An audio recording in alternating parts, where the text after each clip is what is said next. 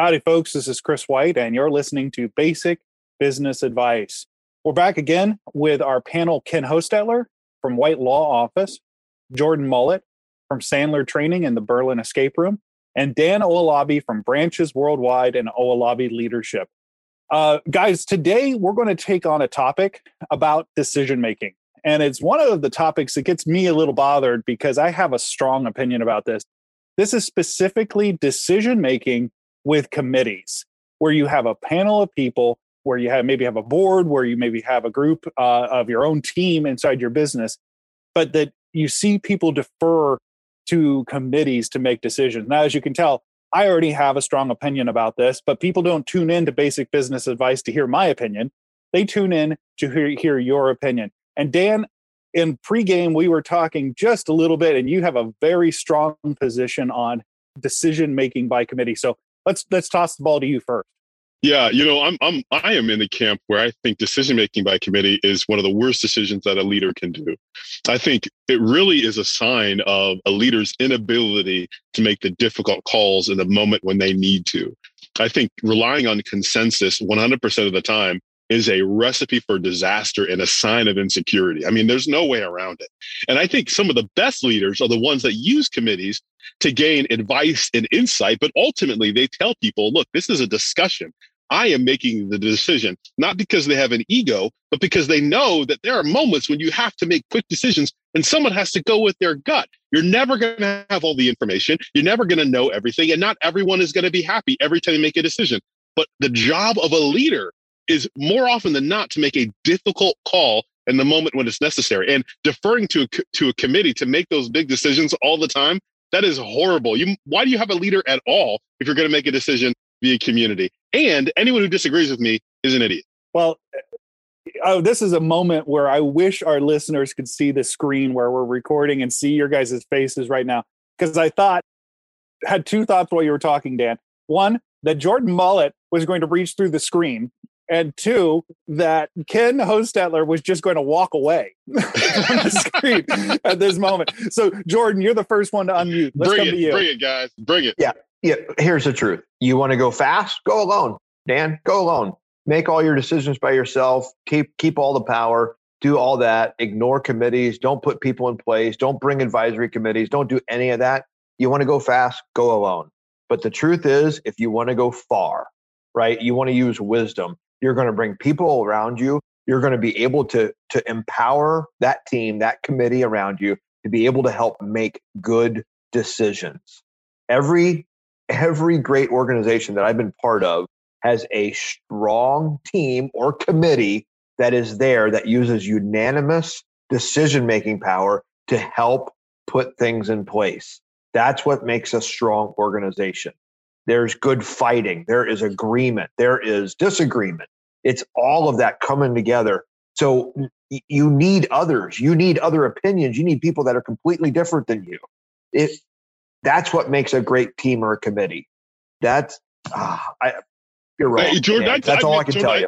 Jordan, I understand what you're saying, but man, I tell you what, I am all for diversity. I'm all for teams. I know that you can't do it on your own. I'm all for that. But I think when it comes down to the actual making of a decision, I think the hallmark of a great leader is his ability or her ability to build consensus. But if you can't build consensus, you can't wait for everyone to get it right away. Sometimes you have to move forward and people get it after you're already on the road. But the key of a great leader is to get people to say, I disagree with you in this moment, but I trust you enough to stay on the bus and see if it works out. But if you have everyone that has to be in consensus before you even move down the road, some people can't be convinced unless they see the evidence. And you can't show them the evidence unless you actually get on the bus and move down the road. Now, hold on a second here, guys. Let's jump in because I have been working with Ken Hostetler for 8 years. And I have seen the face that he just made a number of times in our professional working career. And Ken, I really want to hear what's behind the face you just made. So I just want to clarify something here, Dan. You're saying get a consensus from who? You're going alone. Why are you needing and building a consensus? You just said, I'm doing it alone. I'm going. I'm in. I'm the man. I'm the leader. And then you're saying, wait, I need to build a consensus? Talk me through that. Well, I think ultimately, Ken, great point. I think ultimately You need a team around you. It's not that you don't have advisors. It's not that you don't have people with specific responsibilities in the organization. But sometimes when it comes down to making major decisions, there has to be a point person. And so I think the best leaders build a strong team. They identify individuals who have competence, chemistry, and character, and they pull them into the organization. But then they get their advice on things that need to be done. But then ultimately, they're the ones that say, okay, we are going north, not south. We're going east, not west. And sometimes those people who are within the organization, vice presidents, executives, whatever, those individuals are like, no, I disagree, but I trust you enough to continue down this road in the direction that I'm not 100% sure about, knowing that the evidence will bear itself out. And I think if a leader says, well, I have to have everybody on board and everybody agreeing with me before I can even move in the direction that I think we need to go in, they'll never go anywhere. It'll take forever to make decisions. So I just wondering should I start looking for a flight to Cuba or Venezuela or, any place that we're talking about here? Is it the very foundation of our nation? Did you just call me communist? Did you just call me communist? You just called me a communist. Well, that's what I heard. Dictator is what's coming to mind here. I realize people do have to make decisions, but if there's nobody behind those decisions and nobody gets a say in what's happening, isn't that the very definition of what we're talking about? Dan, you're saying build a strong team, right? But then you're saying that some of them aren't going to be able to come along fast enough. Then why'd you pick them? If you need to be able to make fast decisions, then you better build a team that's able to run at the speed that you are. That's the whole premise of a team. If you leave somebody behind, it's no longer a team. Well, I don't necessarily think you have to leave people behind. I think I've followed leaders before who they've asked me for my opinion and they trust my judgment. And I've given my opinion and they say, hey, that's a great point, Dan. But given all the other information and all the other things I know, I disagree with you. And I think we should try this for X number of months. And I'm like, well, I think it's going to fail, but I am willing to stick with you and we'll watch it together. And I could be wrong and you could be wrong. But regardless of what happens, I'm willing to I'm willing to defer my own decision-making ability and let you make the decision because you're the boss. And then we'll see how this turns out. So I'm still on the team, right? But I'm allowing them to make the decision. And I think ultimately that's what has to happen, where you have to defer to the leader and say, look, you're the one who's responsible for this decision. I am an advisor. I'm with you. I'm not going to quit if this goes wrong. I'm right there with you till the ship goes down. But ultimately, you're the one that's making the decision. That's what a great team is. And let me ask you a question. And Jordan, maybe you and Ken can jump in on this one as well. In your opinion, Dan, is the leader's failure to be that decision point, to just go with what they know needs to be done, if they don't do that, is that a failure of responsibility? Is that a failure of accountability? Is that a failure of leadership if they just can't make that decision apart from having buy-in or consensus or unanimity among their team? What is that to you? What does that speak to about that leader? Yeah, that's a great question, Chris. I would say that speaks to their propensity to like being liked. What they really want is for everyone to like them. And they're afraid of maybe ticking somebody off for a week or 2 weeks or whatever, because they're convicted about an idea where they really want everyone to like them. And I think ultimately, I've talked to leaders at really high levels who have that innate fear. What they really do is they want everyone to just love them. And they want that more than making a decision that's in the best interest of the company. I think the best leaders are the ones that are able to build relationships and then get results through those relationships, knowing that they're going to make people mad along the way, but they've built strong enough relationships with people that can stand some moments of difficulty. They've done all the small things to make people say, I really love this guy, or I really love this guy. He's taking me off today, but man, I really love them in the long term and I want to be a part of this organization. Those are the best leaders. Your inability to make those decisions in those difficult moments say that you really want to be liked more than you want to be a leader. Jordan, then Ken, I want to hear your counterpoints to this. Dan, you're saying a lot of good things. I agree with it. I'm just thinking that we're coming from the wrong area. The majority of leaders, right? The ones that are struggling, they're already going alone. So telling them, hey, you don't need a unanimous decision, I think is crazy, because the majority of those leaders need people around them that are slowing them down, pushing them in the places that they're struggling with. The very essence, they need to slow down to be able to take people with them. That's the whole premise. So I'm not hearing anything else. I'm really struggling because I'm thinking of that leader that has been putting it on his shoulder for how many years, and he's doing it alone, and he's just not going as far as he could be. He needs to bring a team around him, empower them, give them the permission to disagree with them, and say, we're going to move forward when we're all together on this, and I'm willing to wait on you. I'm going to push. You're allowed to pull, but we're going to go together and we're going to do it together. That's all I can hear, and that's all I can think about. Ken, you come in on this. What is your thoughts on this?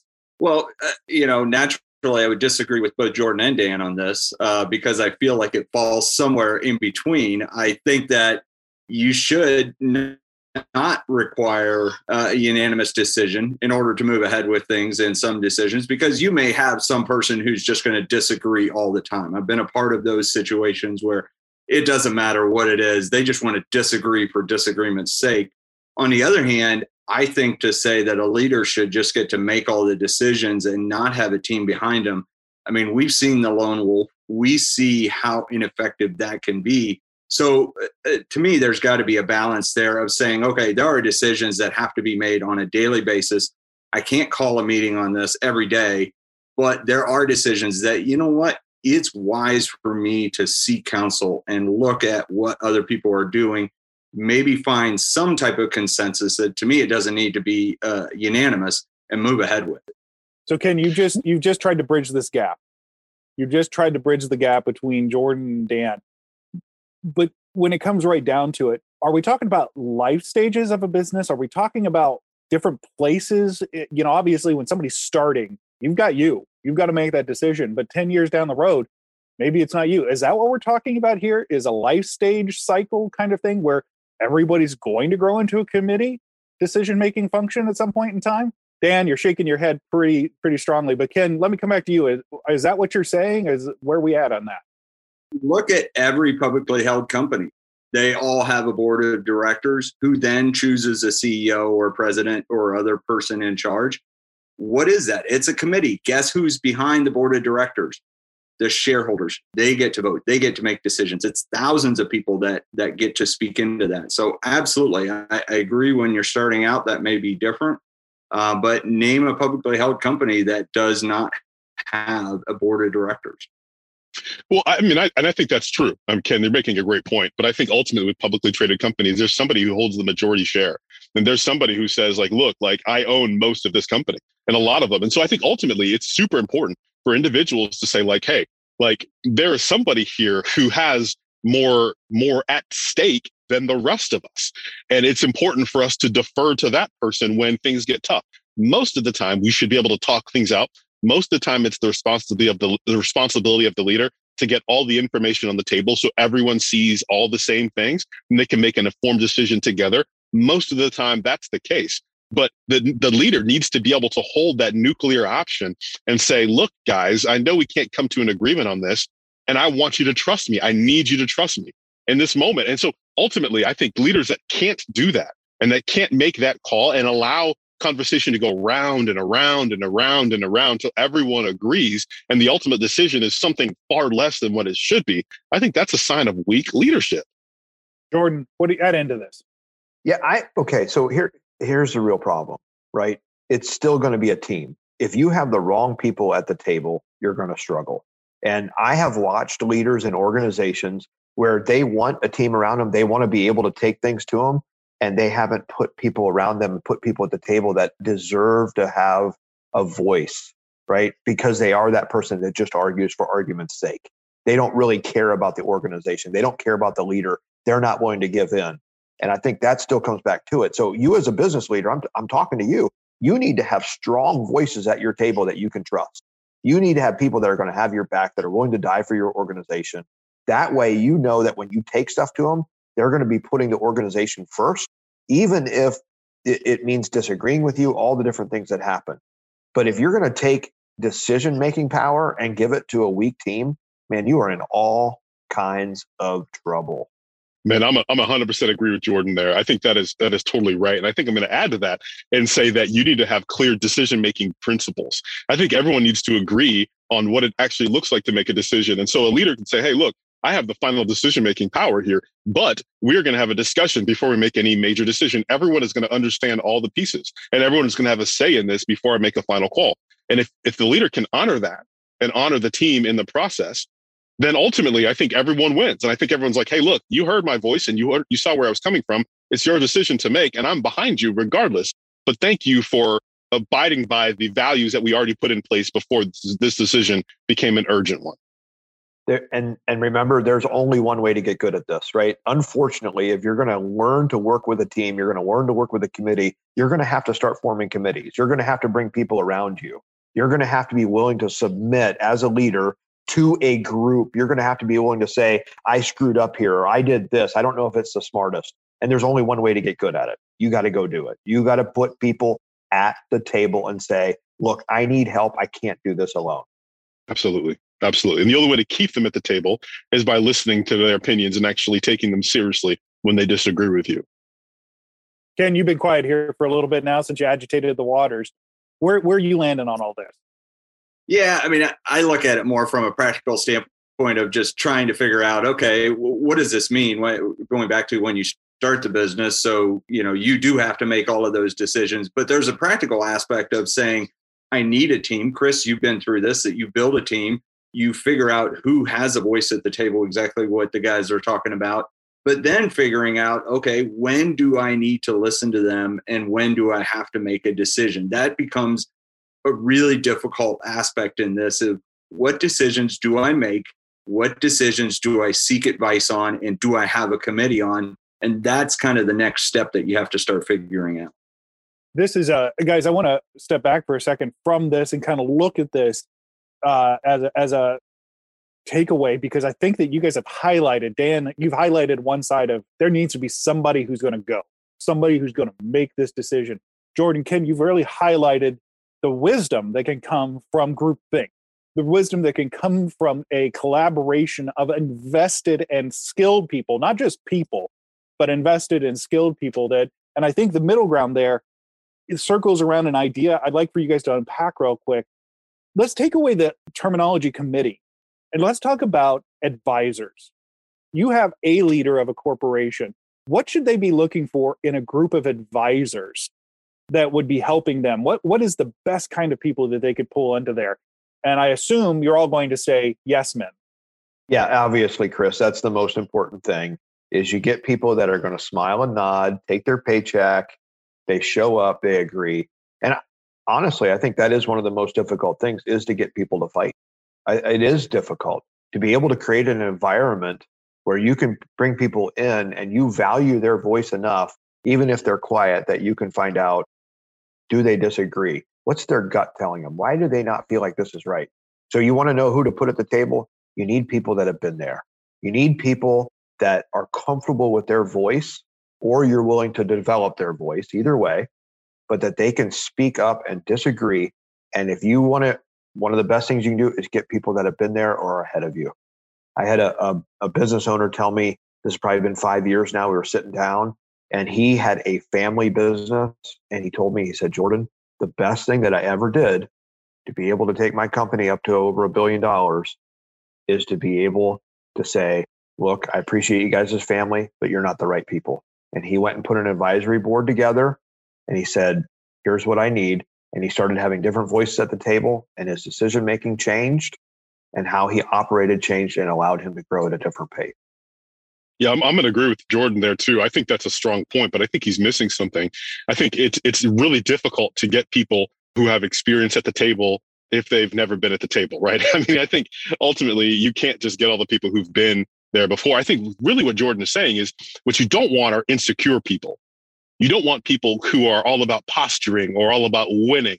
What you want are people who are interested in serving the mission and serving the company. And they're strong enough in who they are to be able to take a couple of hits along the way and say, hey, look, I could be wrong, but I'm trying to do this for the best interest of the company, not for my own ego, not because I'm trying to look like I have all the answers. I'm trying to actually put the best interest of the company first. And if you have those people who are secure and not insecure and are also experienced, right? They have some perspective, then you're on your way to forming a really good team. Well, I'll say this. I don't disagree with those points, but this comes back to what you were saying about being a great leader. Guess what? If you're going to have a great leader, he's going to create a safe space for people to speak and speak the truth. And so I don't go away from we need a committee. but someone is going to help create that space for them. Well, guys, this is fantastic. And this was one of our most lively podcasts yet. And I appreciate all the energy you guys brought to it. Listeners, if you have questions or thoughts about this or something that Jordan, Dan, or Ken said that kind of resonated with you, all of them are available online. You can find them. Just look up Jordan at the Ruby Group Sandler Training. Look up Dan at Oalabi Leadership or branches worldwide, or Ken at the White Law Office.com. You can find them all online. You can follow up with them and you can ask them some questions if something resonated with you. Guys, thank you so much. And on behalf of Dan Oalabi, Jordan Mullet, and Ken Hostetler, this is Chris White. We ask that you like, rate, subscribe to us on whatever platform you're listening to us on, and have a great day.